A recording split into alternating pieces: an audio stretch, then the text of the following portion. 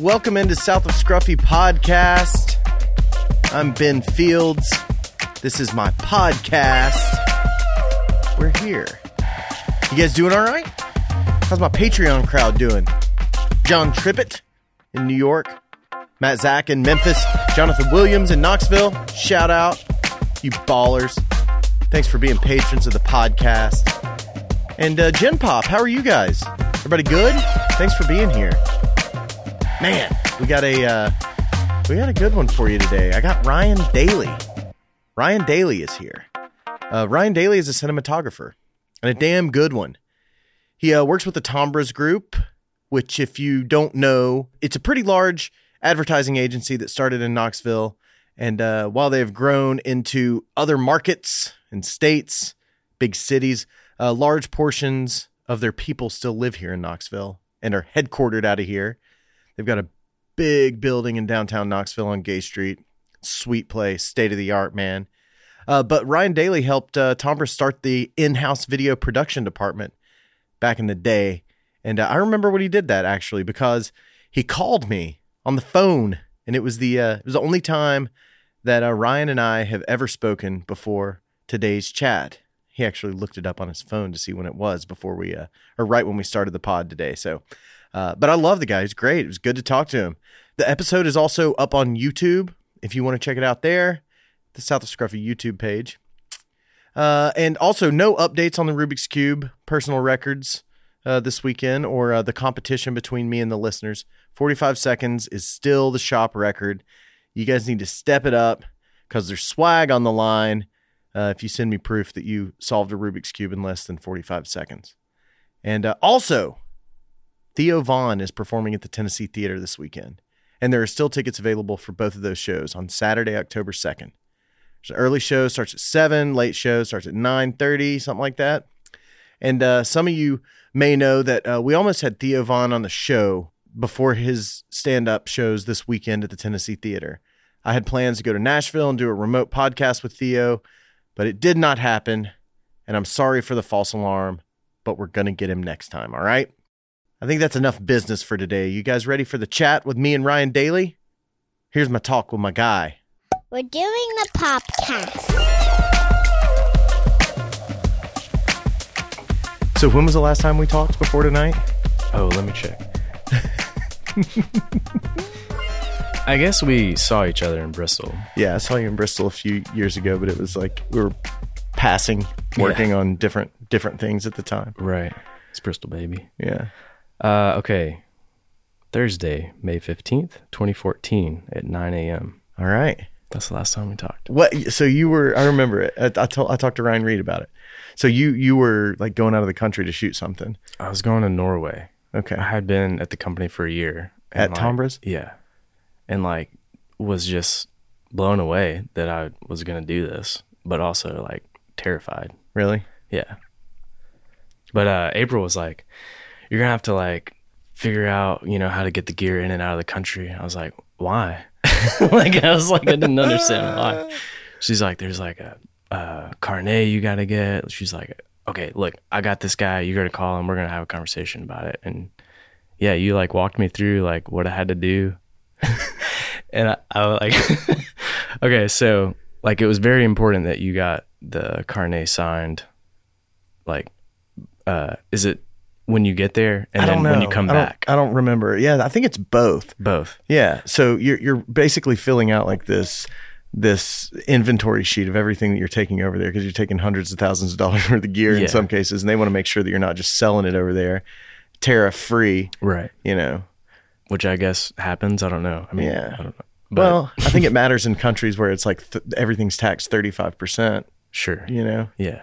Then they got to be careful that you're not bringing a bunch of cameras in and selling them. So they want to make sure that everything you bring in, you took it out with you. Right. That's what the carnet's for, I think. So, yeah. No, that sounds all right to me. But anyways, we got to Norway, and I feel like we were looking for where I needed to get this signed for an hour, and we were like, look, let's just go. Like, is it that big of a deal? Like the creative director I was with, I was like, I don't know, man. I think it's pretty important. And he was like, let's just go. We'll be fine. And I never got it signed. You didn't? And when I came back to the U.S. and went through customs, they didn't ask me about it. All right. But I had the documentation, and I felt like that was important. Yeah. Yeah. Everything was serial numbers, how much it cost. Yeah. Everything was listed out. You did the fire drill. Yeah. Yeah. If you wouldn't have done it. Yeah. Well, there's you'd been a dead in the story water. that comes with that too. Really? Does that happen? We went to Barbados, and I didn't have like a whole ton of gear, but I still had like a big Pelican case. I kind of like stuffed a lot of stuff in it. Full of commercial filmmaking equipment. Exactly. Yeah. And when we went through customs at Barbados, I was like, hey, like it wasn't a carnet, but it was like an official document. And like the producer that lived in Barbados, like had all this thing printed out for me. And she was like kind of guiding that. And anyways, like they looked through the cases and signed it off. Like, yeah, all this stuff is here. So when I got back to the US, Miami, like I was like grabbing my case, walking, cause you get it like off of the customs or whatever. Then you walk through customs and then you check it again. And like border patrol or whatever they're called, border control. Yeah. Passport control I don't know what and they're called. customs. I guess they're two part of- separate things. Yeah, it was customs. Yeah. Yeah. So they were like, hey, bud, what do you got? What do you got in there? I was like, it's just camera equipment. They're like, can you come with us? And so they took me aside, and like this guy was not having a good day. And he was like, legally, I should confiscate all this. And What? you would have to like hire a lawyer, and it's going to cost you like this much money. And it's like, I was like, well, I got it signed by them in Barbados. He's like, well, how do we know that they're not lying? I was like, what? Diplomacy. was like like- relationships with other countries, I would assume. I was like, I don't know what to tell you, man. Like, I was working with the producer. This is what they told me to do. That's what I did. And here we are. Like, I don't know. Like, Don't you have to prove that I'm don't lying? take my gear. Yeah. Like, so I don't know. He like had to talk to his boss and like pull a couple strings for me. Oh, yeah. Yeah, you know. Oh, man. So he let us go. Did you but- grease his palm? Yeah. Give him $100? Yeah. Yeah. No, I don't know. He needed let something us to go. do. He needed something to do, I bet. Like, it was literally like he just walked out of the office and saw like a big case rolling by. He was like, hey, bud, come here. You know, like, Come on over. this should be fun. Well, what were you working on when you went to Norway when we last spoke? And you found it on your phone somehow in the calendar invite. That was for a like a Norwegian furniture company called Stressless. Oh, cool. So Equinus is like the mother brand. Yeah. Stressless, which they have like, I don't know what the furniture store here is, but they sell them here. Anyways, but they're just like recliner chairs and very expensive. We even got like a discount for a while, and I ended up it was a pretty solid discount, Was it? and they're like $3,000 chairs. Yeah. So I was like talking to my parents and my in-laws, and they both wanted one, and so I like facilitated getting this like really steeply discounted $3,000 chair, and like making it seem like I was getting both of them. Like, Yeah. Yeah. I like that. so You, it was for that. Yeah, it was for their website. We were like relaunching their website, so it was a lot of content for their website, and Cool. It was like storytelling, which was cool, but it was me, a creative director, and like an art director. And that was it. small crew. Small crew. And you're like, what, 24 at the time? Or I pretty was young? probably 23. 23? Yeah. So you're fresh out of school? Yep. Yeah. Yeah.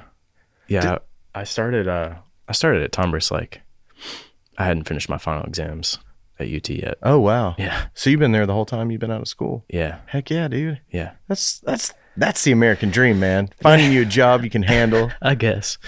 It's funny enough, like this year I found out, I was talking to my dad, and he celebrated, I want to say 30 years at his company.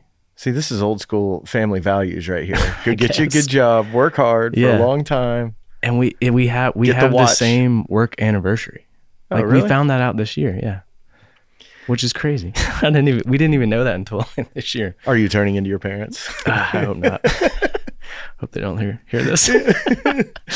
No, yeah, I think that's very like rare nowadays. Like I know. I know like all the people I started with that went to UT, like were friends of mine, like they've gone to a bunch of different agencies and Yeah, people seem hopped to around. move around a lot more than they used to Yeah. in decades past. I don't know whether what's good or bad, but Yeah. I've been on the journey at Tombras for 8 years now. I love it. What got you into it? Were you into making pictures as a kid or growing up? So Grew up here? I grew up so I was born in West Tennessee, Jackson. Okay. And then like at second grade moved to Charlotte. Okay. So I grew up in Charlotte. Okay. And then went to UT. But dad's job or something like that? Yeah. Yep. Yeah. He like, it's like a textile fiber yarn company, and that's really big in North Carolina. So it was like cotton was huge. Yeah. It was like bringing over that, branching their business off into North Carolina, because he was flying there like weekly. Is he a manufacturing like supply chain kind of dude, or like? Well, he was like sales side. Oh, okay. And right now he's like head of the fiber side. Okay. And they have a plant in Morristown, so like every now and then he'll like. Is it Inca? No, it's called Jones Company. Okay. But they probably use like. There's a bunch of textile mills up there, used to be in Morristown, and pretty much built that whole town, I think. Yeah. Factory jobs. Yeah, I think so. I think. Could be wrong. Well, so when did you move to Knoxville to go to school? Yeah, 2009. Okay.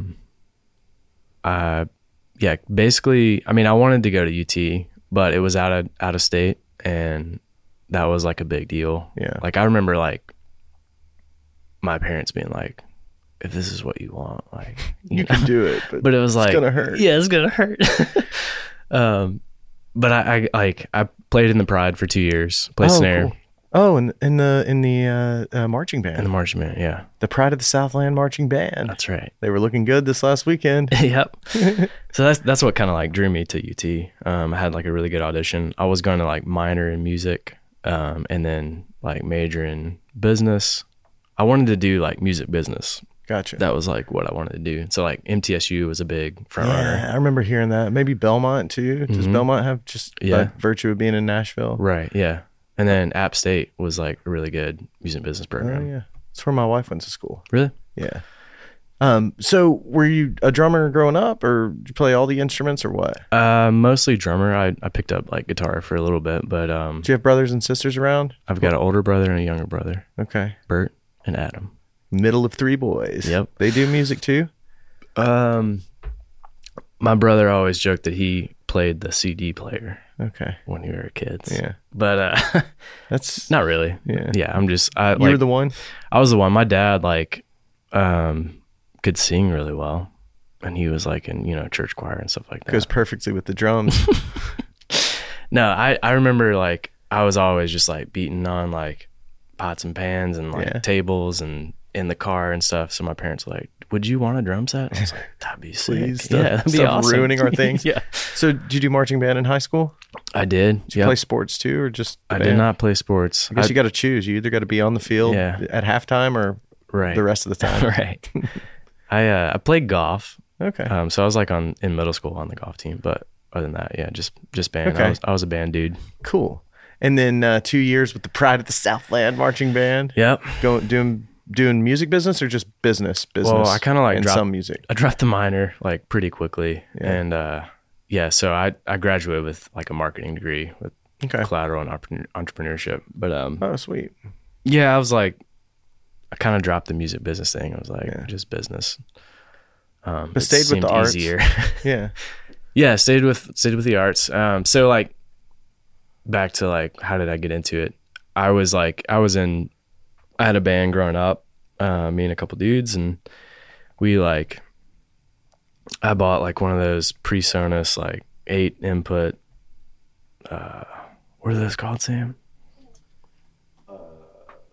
Like an audio interface, right? Is that right? Yeah. So I like had one of those, and we would just like record all the time onto the computer. Yeah. Yeah. Yeah. And like, I just loved that. And then we like our senior year, we were like raised enough money to like get in an actual studio and like record a record. Did it sound that much better? Because people started like Bon Iver and like didn't Billie Eilish make an album in GarageBand? Yeah, like, for sure. I mean, honestly, like probably not. But it was like nice that someone was like doing this and like they were gonna master it, It's like sweet, we've never done that, Yeah. But I mean that like was a huge part of my like life, like in high school and middle school. And I started getting into like photography then. Okay. Just with like the band and stuff. I don't Yeah, know. so you're into the tech side of stuff already. You had the Yeah. computer. You're bringing the stuff in. You were editing it. Yeah, for sure. Yeah. And I really didn't even like get into video per se, like until probably college. Did the stills thing draw you into it? Yeah. I mean, I picked up like this is crazy. So my wife and I both had like the same exact like first camera, which like we found out like years later. What Like was it? literally like we had like junk boxes from like college or something like that. And we're like, Yeah. wait, you had that camera? I was like, I had that camera. Like, It wasn't one of these brownies, was it? no. It was like a Fujifilm. Like all I remember about it was like you could view 100 pictures at a time. Like the screen was touchscreen. You could like pull out and see 100 photos at a time. Oh, wow. It was just like So it's a digital camera? Yeah, it was a digital camera. Okay. But that was like my first camera. Okay. That's like what I got into. I remember like going on vacations and taking pictures of like flowers and With a point and shoot? yeah. Have a zoom on it? Yeah. Okay. Yeah. So you framing stuff up a little different? Yeah. Figuring out the machine? Right. And then well, I'm going to guess that you got a hold of a 5D at some point, Yeah. and we're taking pictures with that. Yeah. And then flip the switch to video. Right. Yeah. Is that? I mean, I had a Nikon actually. Oh, there you go. Crazy. Which one? D3100, I think, was Okay. the first like DSLR I owned. So that was like cool, you know. And that still, honestly, when I bought that, was like for stills. And then like I started shooting video and like getting into that and like exploring what that world was like. Yeah, when DSLRs started shooting high definition video, they could easily play at resolution on every Yeah. flat panel television in America. Yeah. Like it kind of changed the game a little bit. I don't think people give that enough recognition for being like a huge like dog leg in the industry. Yeah, I the mean- trajectory of the format Right. and filmmaking as a craft. Yeah. It became accessible to so many more people Yeah. on a professional level. Well, I mean, I remember still like my first year at Tombras. Like, I remember, you know, Charlie Andrews. Mhm. Yeah. I mean, I remember him being like they were working with people that were shooting on DSLRs, and like we had like some Panasonic, like Like a Vericam or something. it was like a ACH 100 or something Okay. like that, but I don't remember. But like I was like, we need to get a DSLR, and Charlie Andrews was like, yeah, we should get one because that's what we're using like on people, like with people outside the house. Did you ever work with Beef and Pie? I never did. I mean, I know Beef and Pie pretty well though, but Yeah. I never was on set with him. It seemed like right around the time you came on is when Beef and Pie kind of Yeah. started tapering off a little bit and just doing like big Farmer Charlie stuff Right. Yeah. for Tombras. Was that the beginning of like an internal production arm at Tombras when you got on there? Because I don't remember there being a whole lot of people over there that had cameras in their hands. It was mostly Yeah. account people and Right. creatives. So, when I got hired, there was a guy that did motion graphics. Okay. That's an And- interesting first move. I like that. I think basically what happened is they had a client that they could justify like hiring somebody because Yeah. there was so much work for it. Right. And this guy like did titles and intros and stuff for the NFL. Cool. That was like his big thing. Knew his stuff, knew how to work quickly. Yeah, but also like terrible at employee. Yeah. Big like I don't know. I could say a lot of bad things, but I don't really Yeah. want to. Yeah, But no. like You don't need to. yeah, I don't need to. But he was crazy. Like I just like Yeah. I mean his life was in a weird spot, I guess. Yeah. But he ended up like he didn't come to work for 3 weeks. And I was like checking on him. I was like, "Hey dude, like where are you at, man? Like people are asking like Yeah. are you working from home?" And he was just like having like trouble with like family and like his kid and stuff. But I ended up like helping him out in a couple ways, but like he had to leave, like he got fired, you know? Yeah. So then it was just me. It was just me at Tombras. You were the only person in any kind of image capture Yeah. capacity. And this is like Image creation. before year one. Like that all happened. Like I'm like fresh out of college and like this guy's not showing to work for 3 weeks. I'm like, what's it's like, You left holding the bag at Yeah. a huge agency. Yeah. You guys had what, 100 people at the time, employees? 100 people. Yeah. That's where we were at the time. Yeah. But yeah, like it was crazy. And I remember like we bought some gear, like I remember like an art director, creative director. No, he was an art director at the time. He was like, he could shoot really good photos. So like any like Bristol or like, we had, I guess, like Kentucky Motor Speedway, Atlanta Motor Speedway, all the Bruton Smith tracks. Yeah. So like he had been going to those to get like billboard stuff or like banner ads. So you had an art director shooting stills? Yeah. Cool. And he was like, dude, you should come and shoot like video footage of this. And I was like, okay. That was like my first like shoot with them, like with Tombras. So what were you hired to do? Okay. I was hired to be a digital project manager. Okay. So what's that mean? So like digital department is all like online.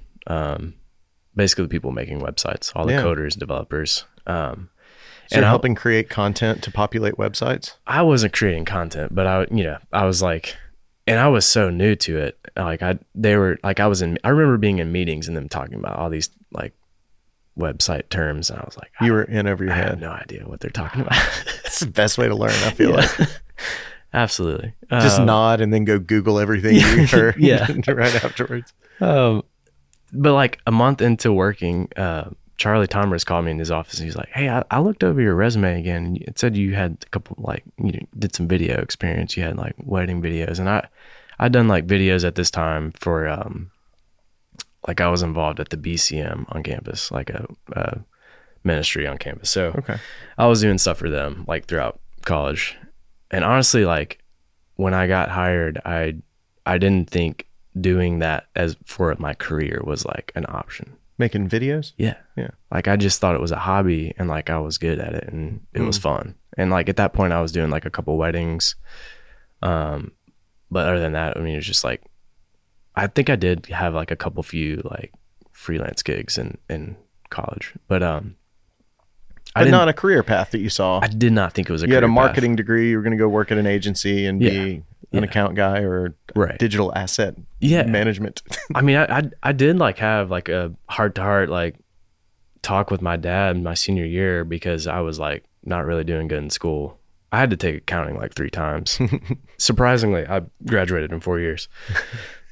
But it's a business degree? Yeah. In marketing. But I was telling him, I was like, I don't know, like I'm really into this film stuff. Like, should I like quit and go to film school? Is like, that's what I should, like, is that what I should do? And he was like super supportive. My dad's always been supportive. He's always been like my biggest cheerleader, but he was like, if that's what you want to do, like, yeah, like I think you should do that. But also you're so close to graduating. Like, it didn't really make sense. So, and that's always been like, I've always thought about that. Like, I've always been interested in like people who go to film school, people who don't go to film school. And like, I don't know. I remember listening to a lot of like good podcasts. Good, the podcast, you know what I'm talking about? Oh, no. Do you know Jared Hogan? No. And Christian Schultz? No. It's a good podcast. Okay, well, I got to check it out. It's called Good. Okay. You said the Good podcast, and I was like, go on. You mean mine?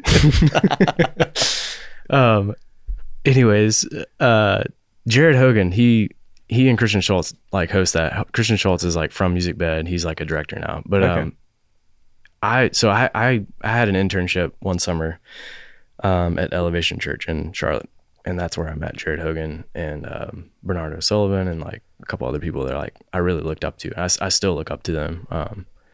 But anyways, that was kind of monumental, and that experience was video project management. Okay. Right. So that's how I kind of like got the job at So Tombras. it was adjacent to the job description that you found your way. Yeah, it was like into. Digital video. Okay, cool. Yeah, sure. He's It's got right next video door. experience, so that's cool. Yeah, but so Charlie Tombras calls you into his office and says, "Hey, kid. Yeah, he was I like, hear you got a future in the pictures, kid." Yeah. He was like, "Would you like to like this to be your job?" And I was like, "Yeah, like you think I can do that?" It's like, yeah, I'll do that. Yeah, you start off with like, "I got to be honest, man. I have no idea what I'm doing." Yeah. But I mean, this was like the beginning of video Tombras. So it was like, there wasn't like, I had to be this tall to ride, you know? It was like, just we were starting it. Had to be faster than the bear. Right. Yeah. And, I mean, at that point, everything was out of house, obviously.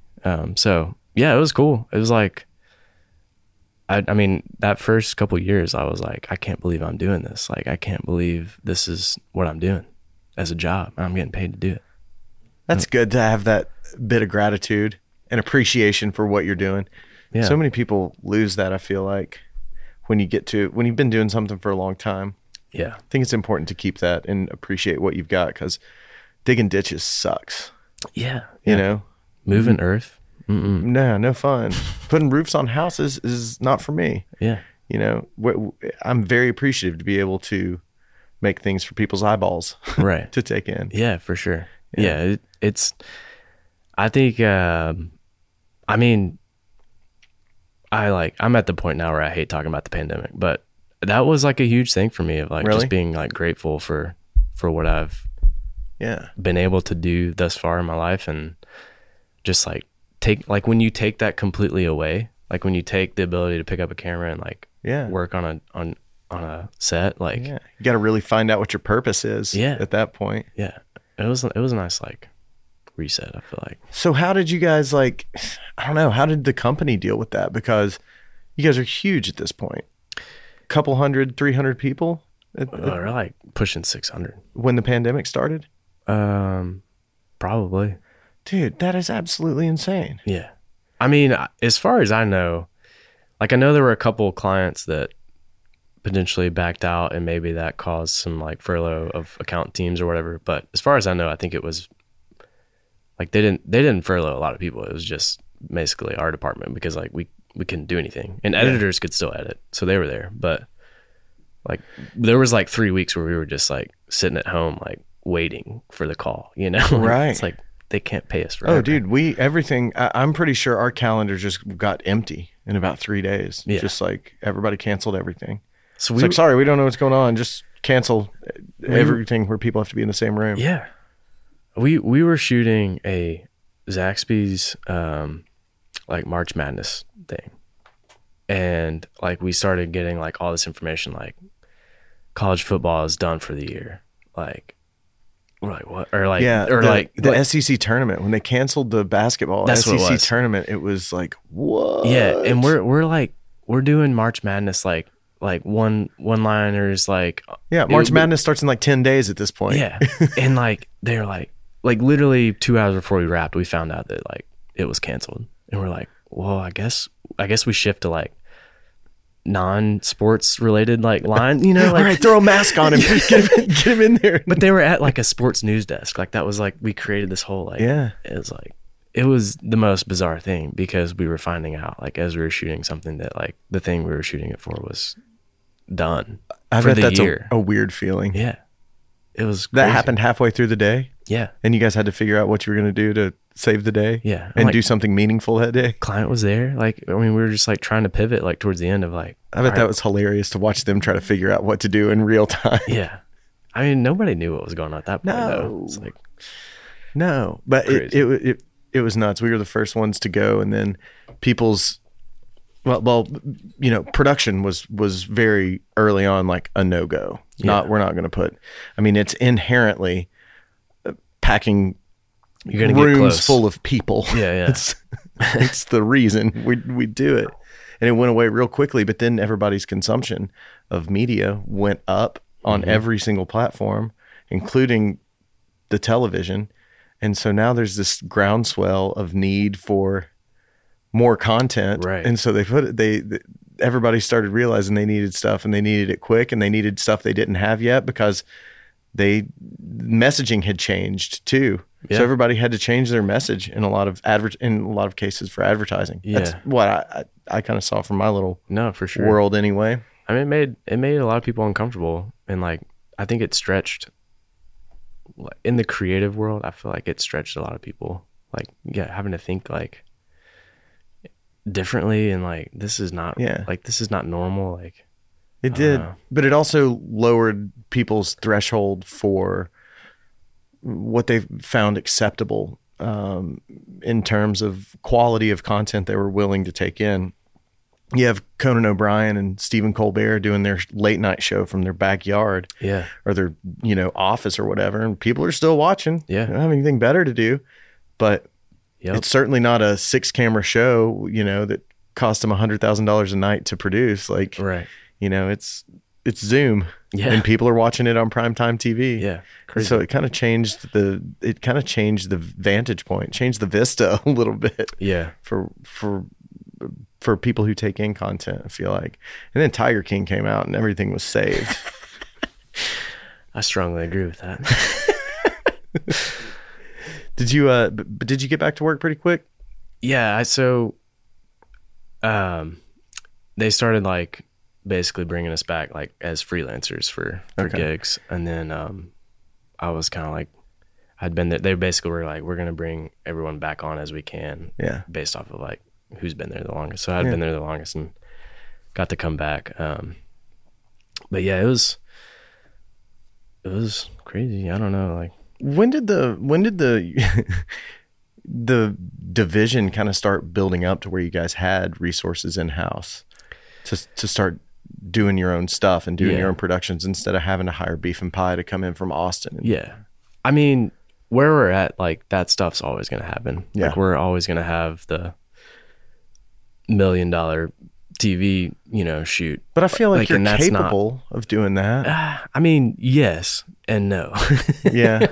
I don't think I'm personally there yet, but I mean, that's always like, I think what our goal is to like bigger budgets.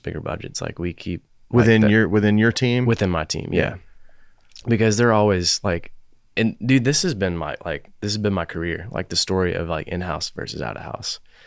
And I've always thought that if we were like a separate Prodco, Mhm. that would mentally be something different. Like creatives would like look at me differently because like we weren't the in-house guys. And I'm doing air quotes. Like, So you think they would think you're better because you didn't work there? yeah, honestly. I understand. Yeah, I think it was just that like in-house mentality, and I really got caught up in that for a while. Like it became toxic in a way, and I just had to like forget about that and just like Yeah. But to feel like you're getting the work that is yeah, viewed by a lot of people as lesser. right, yeah, Oh, we'll just throw the in-house guys on it. It doesn't have to be that good. yeah. I mean, That's a tough feeling. it's a tough feeling. Yeah. And it's hard because you're at constant like you're going upstream. Yeah. You're going upstream in that fight, but I mean, it's rewarding sometimes, but like. How did you find like because that could get inside your head if you let it, Yeah. if you're a big ego guy, Yeah. that could be real hard.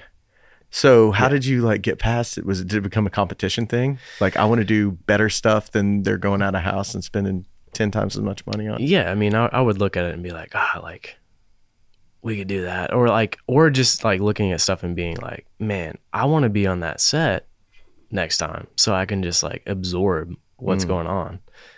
And I've had the opportunity a couple times to, I mean, be on these massive shoots and just like be a fly on the wall, and like I learned so much. Yeah. I mean, that's how I learned everything I know, is like observing. Yeah.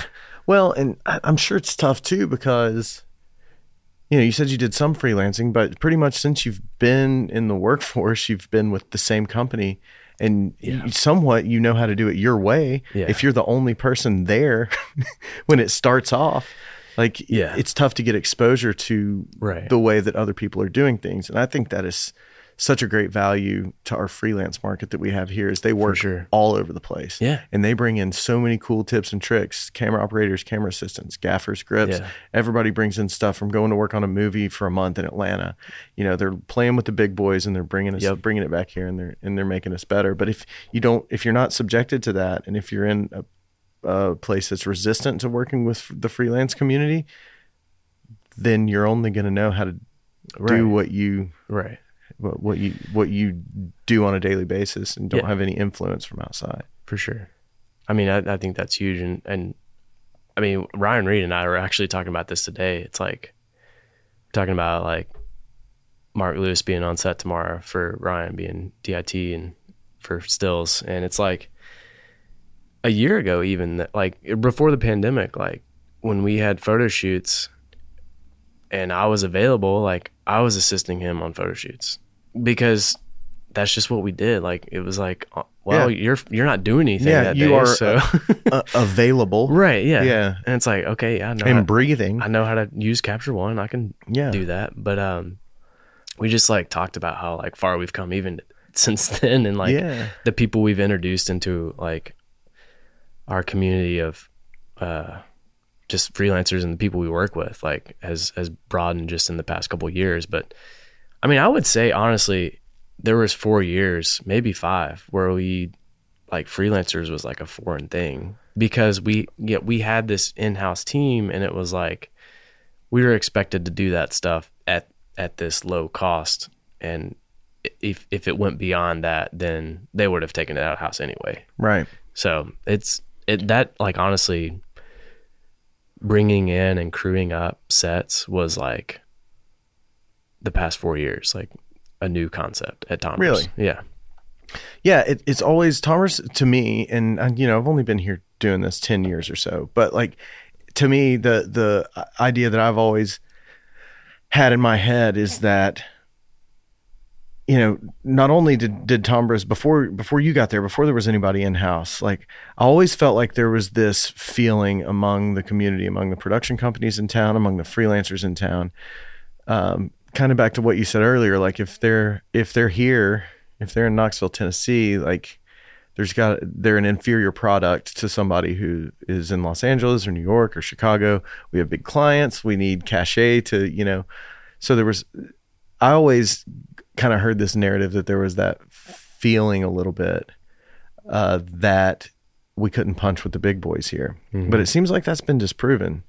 And not only disproven from what I thought that the narrative was that I was hearing, but also the idea that Tombras doesn't hire local freelancers, because they do now. They hire a lot of them. Yeah. And putting a lot of people to work, and it's very important. And because it takes a Tombras, and it takes an out-of-town production company coming into town to hire people. It takes all these different things to make these people's yearly nut. Yeah. And the fact that you guys are putting them to work is really important, I think, and it's helpful to the whole community. And I'm glad that the last 4 years have come around and it's started to be that way. Yeah, I think it's just the evolution of the department and getting to that level, Yeah, you guys have somewhat become your own production company within the agency, right? Yeah, I mean that's where like every action, every step we take, I feel like that's what we're striving towards, right? Like that's how we're acting as our own production company. Yeah, but we're owned by Tombras, just a massive conglomerate. But I think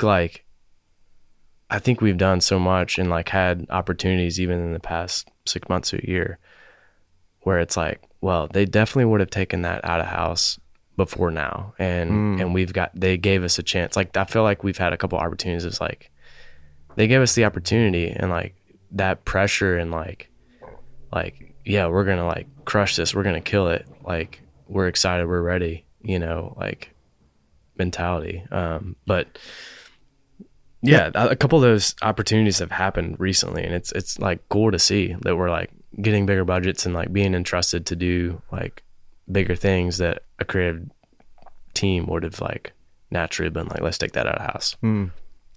That's great. How's Dom doing? Dom's good. Okay. I have Dom head stickers that I need to give you one. Did you ever see Jesus Among Us? I think I have. Okay. Is this like, was Dom Jesus? Yeah. Yeah. I don't think he showed me that. Someone he probably told wouldn't. Me. Yeah. Yeah. I can't remember who it was, but I've seen that for sure. So I've got a funny story. Okay. Dom, I'd been, directing and DPing at Pop Fizz for a little while, and I got a call from an out of town production manager that was like, "Hey, my name's blah blah blah. I got your name from Dom Giordano for a shoot coming into town.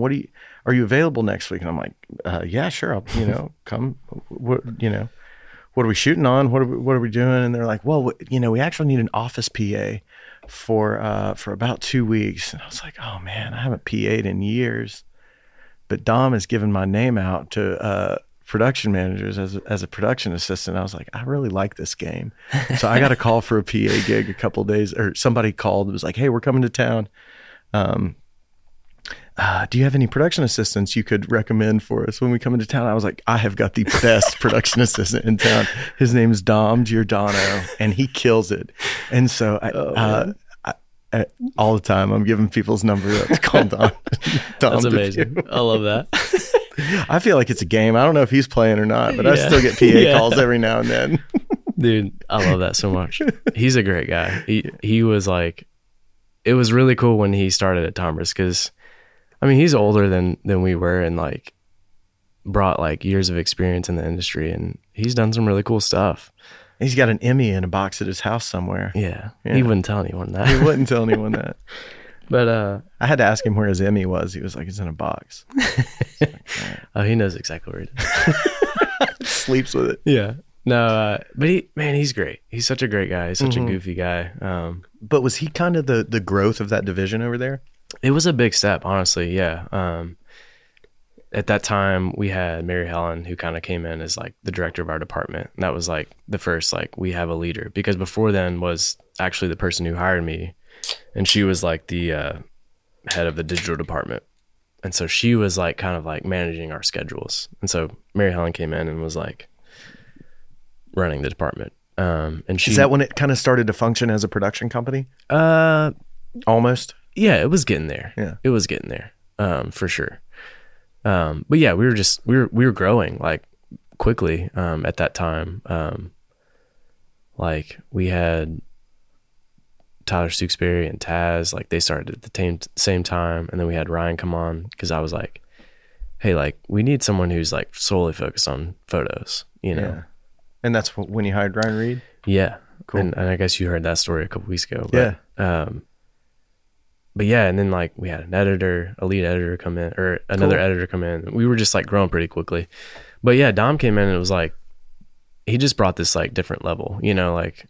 He'd been doing it a while. Mm-hmm. So it was cool to see that. And he's also always been someone who like, he's not set in his old ways. Like he wants to learn. He wants to like stay up with trends, and like that matters to him, which I think is great, because when I'm like 50, I'm not saying he's 50, but when I'm 50, like, I don't know. I don't want to be the guy that's like set in my ways. I want to be keeping up with the trends. I think if you are that guy, you're not going to be working, because true. Yeah. You got to dig into the new stuff. It's changing so quickly, and it's making our lives a lot easier too. Yeah, that's true. Like, it was not that long ago that, you know, I was dropping tapes off at a transcription service for people to transcribe and get back to us 2 days later. Right. You know, print it out.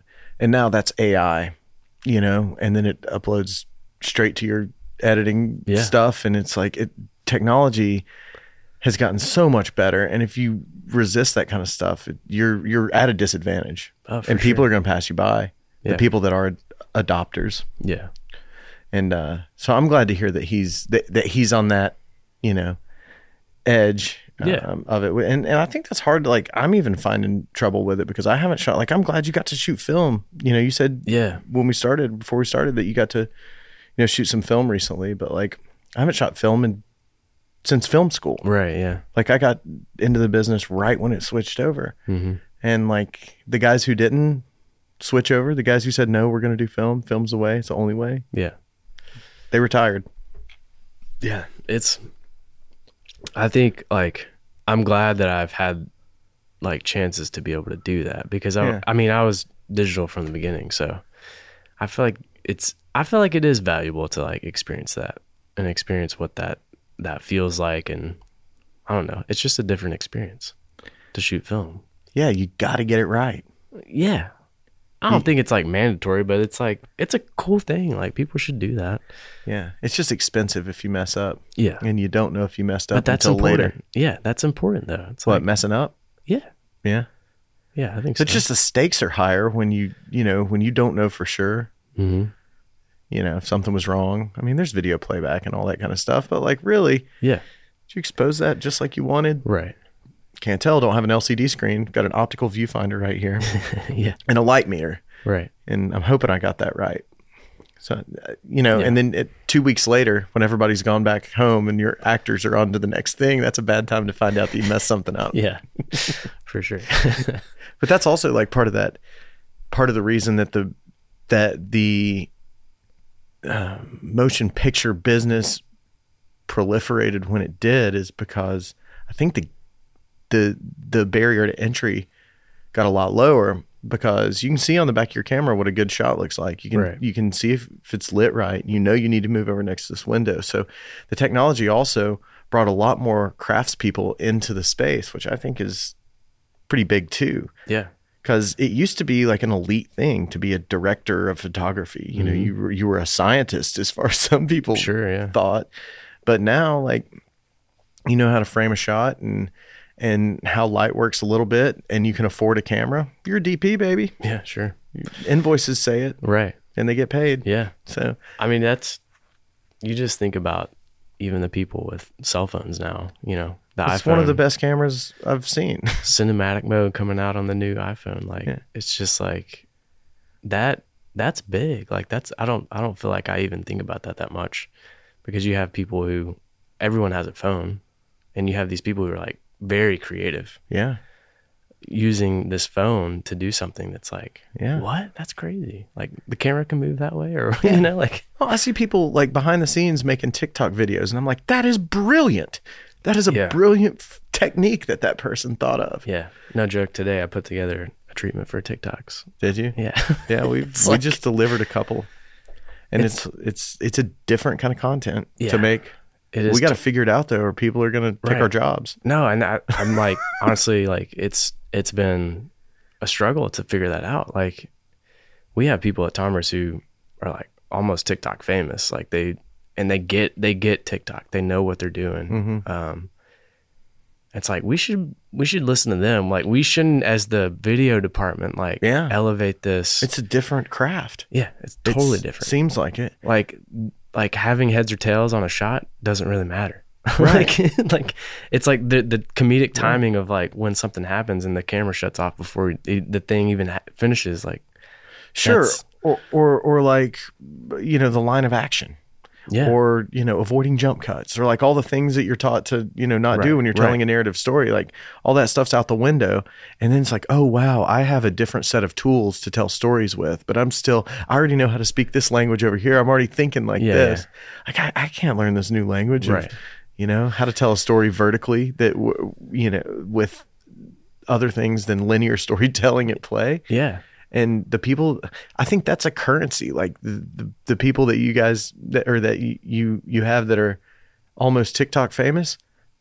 I'd be going, if I were them, I would be in that room saying I needed to be the one doing every piece of TikTok for every single one of your clients. Yeah. Because I obviously know it better than everybody else. And it's really hard to know it's really hard to be good at. Yeah.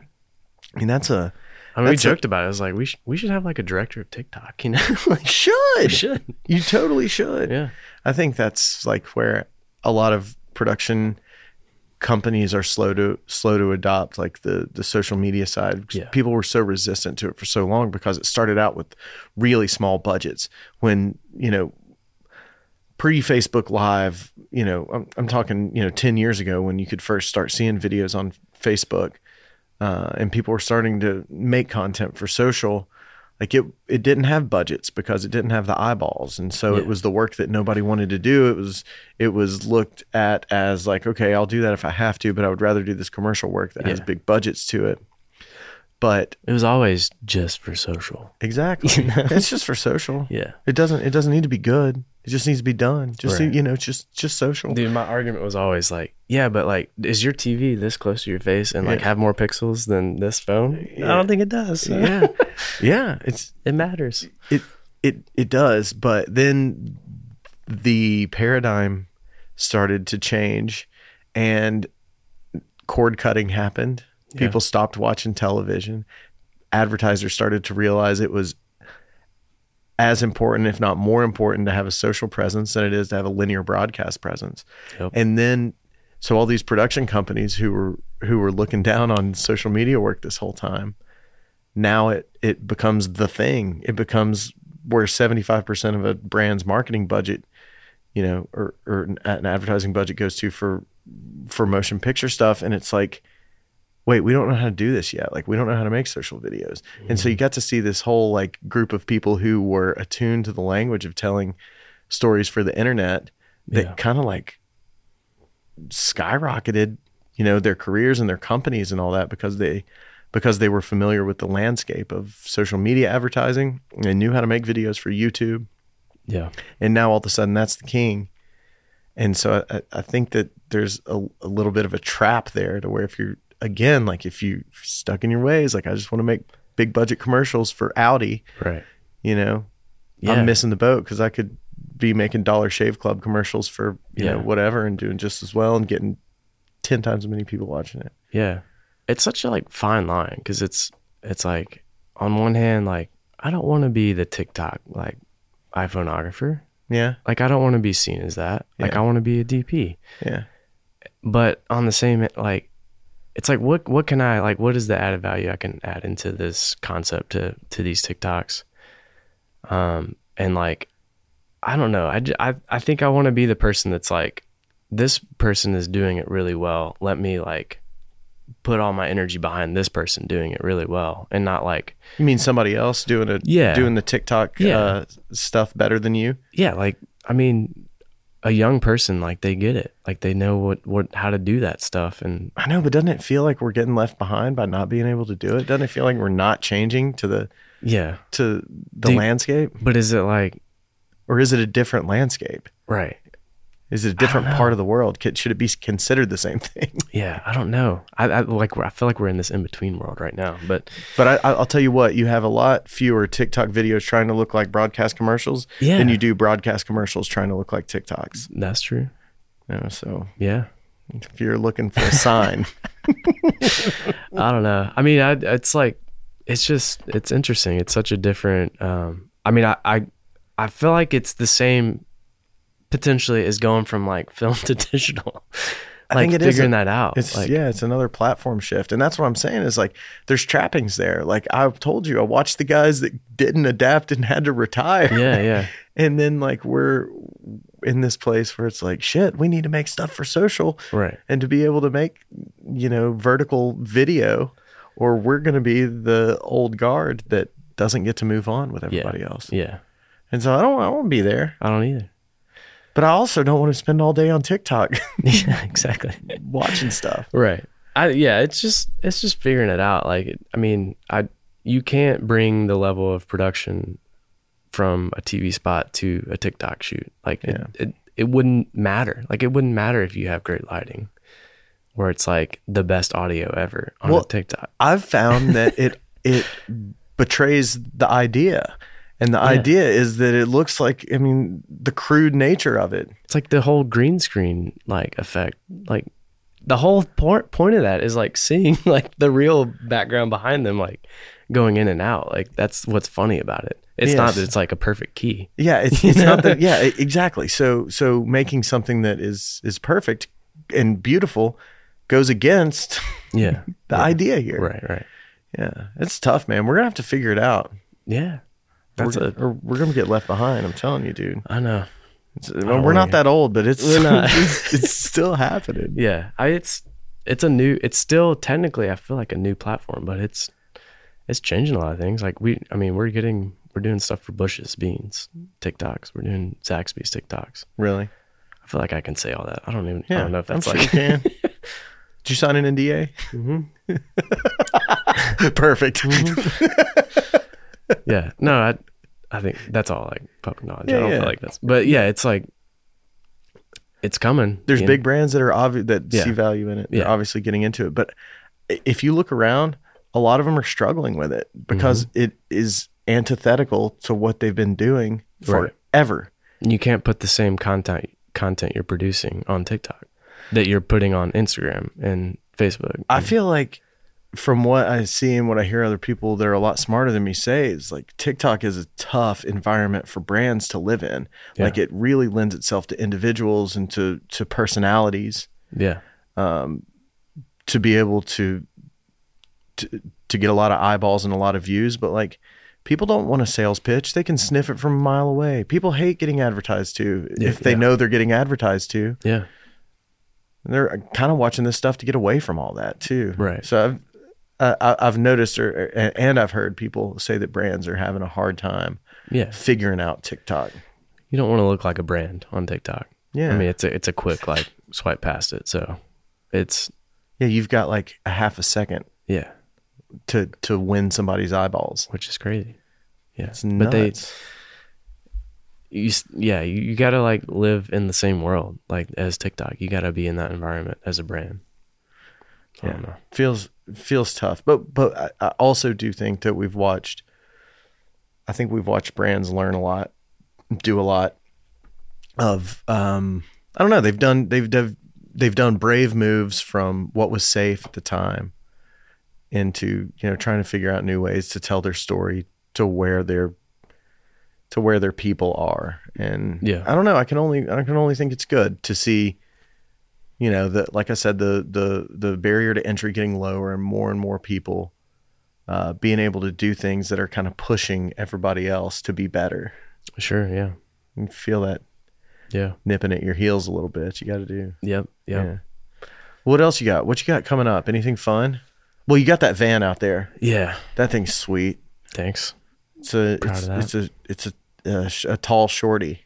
Shorty. The high roof van. The old tall shorty. Yeah. It's sweet. You're making a camper out of that thing or something? Yeah, we're like I think my wife and I, like, in the pandemic, we're just like dreaming, and we love to travel and we like camping, and it was like a dream, and I started watching van life videos and it went downhill from there, or uphill, I guess you can say. Yeah. But we just kept asking ourselves, why not? Like, why would we not do this? Why would we not try to like take some time off work and travel? So yeah, I'm building it out. So cool. I saw it on I saw one of your Instagram stories the other day. You're building it out. I was super jealous. Yeah. It's real great. Me and my wife spent a lot of time in a Volkswagen Eurovan, pop top, Westphalia. Cool. Yeah. Going across the country before we were married and had kids, and man, untethered from reality, dude. I'm stoked, honestly. But also just face deep in reality too. Yeah. Just what's important right there. Sure. Yeah. Very primal. No, I mean, as primal as, being in it's more primal than what's normal, I guess. Yeah. It's so freeing though. I'm so excited. I think it's super cool that you did that too. Yeah. But I'm stoked to do that and just get like a reset. Like we've been trying to have kids for a while, and so this is just like a dream that like we can do, and we can just travel and like be with each other, and it'll be fun. You're gonna love it. Make the best memories of your life, I hope.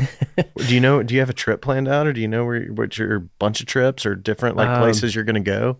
We're going to try to do like a couple weekend trips before we actually take off. But basically my little brother's getting married like toward the end of April. And so I think that's like the start of it. Okay. And so we're going to start in Charlotte and like go up. At that time we'll have friends in Columbus. So we're going to like make it there and then just like head off towards Washington. Like State? obviously that's like a month and a half long journey. You can do it in 2.5 days if you have to. Sure. Yeah. No, that's not the pace we're going. I like it. We've got friends there, and probably take a month and a half to go down California coast, and then coming back through like Colorado, Utah on the way back to Tennessee. Okay. So like the cat's out of the bag on this road trip. You're talking about it. You're doing it. Damn. That sounds like a long time. Yeah. No, we've been telling people, and it's like, it makes it real when you tell people. So yeah, I think it's going to happen. Yeah. That's great. And you're just going to stay in the van. Live in the van. Dude, hotels are like $150 a night. So just remember that when you're out there, just like doing your break even, you're like, okay, we got to stay on the road for, another 3 weeks, and then we will have broken even on not paying for hotels by buying this van. It's definitely been a topic already because my wife loves a really nice hotel. Yeah. So we're like, okay, once a month we'll get a hotel room. God, they say chivalry's dead, man. I don't know. That sounds like, just a gentleman. Yeah, that's the plan so far. But Dude, that's going to be excellent. You're going to the Pacific Northwest in the spring. yeah, It's perfect time of year to be up there. yeah. No real plans though. I mean, that's just like the general journey line, path. I guess. Yeah. Check out Moab. Yeah. Spend some time there. I really like that place. Cool. I don't know why, Yeah. but I like Heard that good whole things. part of Utah. Right. All that red limestone, dude. Yeah. We went to Zion and Bryce. Oh, well, this past you've year, done so. it then. Yeah. But I mean, we freaking loved it. We would go back. Like, we know the campsite in Zion National Park that we're like going to go back to because it was amazing. Yeah. Yeah. Then Northern California, you gonna check any of that out? Yeah. That's kind of like super rural, just like a bunch of farming and agriculture, and Yeah. there's very Yeah. few big cities. I haven't really been. I've been to like Portland a couple times, but never really like Northern California per se. I like the gorge in Washington Yeah. State. It's really pretty. Yeah. The Columbia River gorge. Columbia is that River. right? Gorge. Yeah. I've flown in a helicopter with the doors off over the Columbia River. Gorge. Oh, I bet that was rowdy. It was sick. I Yeah. had one of those like, I want to say the brand is called Tyler, but it's like a gyro, Yeah. but it like, there's like a stick that sits in your seat. So you had a camera on it? Yeah. I had a red on it and You had a red, like a Scarlet, or it was a Scarlet. Yeah. Okay. Scarlet W maybe. But had it like hooked into the carabiner end, like to the helicopter. It was for Freightliner. And so they're based out of Portland. And, we were like, basically we went ahead of the like convoy, went to this airport. I was picked up in this helicopter and we like caught back up with them. We had radios and we could with talk the to each other. trucks? Yeah. And so we like filmed them going along like this highway that's right on the Columbia River Gorge. But that was awesome. It was sick. Isn't aerial stuff from a helicopter so much better than drone stuff? It is. Well, at least for the operator. Like Yeah, it looks so much better. Oh yeah. You can't get those clean like direction, Yeah. like axes changes Yeah, on, that's on true. a drone that you can get on a gyro on a Yeah. helicopter. That same shoot we had one of those shot overs on a helicopter. Oh, And where you flew over. It was like contracted. They totally separate from what we were doing, but yeah, they like flew over the interstate and had like all these special like regulations to do it and everything. But that was pretty cool. You didn't shoot that? No. Yeah, we were shooting. We like You got to have a different kind of insurance to shoot that stuff. Yeah. I mean that's like what they do. I mean, Yeah. they're like they can fly like 6 inches off the ground or something. Oh my gosh. Yeah. Oh, it's so fun. It was cool. There was one point though that we were like flying over water and he just like pulls up real quick. And I was like, whoa. He was like, sorry about that. Power lines. It's like, okay. Like, sorry about that. Power lines. Yeah. And I saw them at the last moment. You know? At least he wasn't like, sorry about that. Just had a terrible nightmare. Yeah. I have a tick that makes me do that. You know? Sometimes I just pass out. It's crazy. Dude, I'm so excited for your trip. I'm so excited. I'm excited to get to know you, to talk to you a little Yeah. bit after the, however, to 2014. 14, yeah. When we had our first chat. Yeah. That's cool, dude. Yeah. I'm enjoying getting to meet your people too, your crowd, the crowd you run with and work with. Really talented folks and Yeah, man. We're trying at least. doing really good stuff. That's cool. I love it, man. I think like what you're doing is awesome. And I think like, I mean, any type of like meetup I've been to, like, or just like meeting people that you are in the industry in Knoxville and like you've never met them, but like it's just so cool to do that. And I think this podcast is doing that. It's like bringing people together. It's bringing, like, I'm learning about people and their backstories and their lives that I work with before I've been on set or I've heard about, Yeah. which is super cool. I love that. Yeah, I do too. And, I think, more than anything, it's cool for us to get to know our peers and people that work, in our industry or in adjacent, industries. Music, I think, is a cool one too, to hear from some of these artists that come in and all that. But I agree with you, and I'm curious about them, which is why I do it to begin with. Like you, like this is a great excuse for us to come over and hang out and chat and get to know each other. And I think people that have heard of you are going to be really excited to get to know you a little bit better too. Cool. Yeah. Well, thanks for doing it a lot. Yeah, man, it's been fun. I want to go check out that van. Let's do it.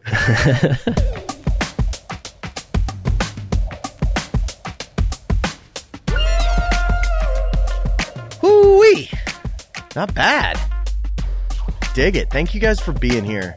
Check us out on Instagram at South of Scruffy. Do the Patreon thing, patreon.com/South of Scruffy. Send us an email, southofscruffy@gmail.com. We got our 100th episode coming up, and you guys need to start sending us in your favorite moments from the first 100 episodes. We may do something special for 100. We haven't decided yet, but we may. We'll see. You guys be good. Take care of each other. Take care of yourselves, and we'll talk to you real soon, all right? Pitchwire. Play me out.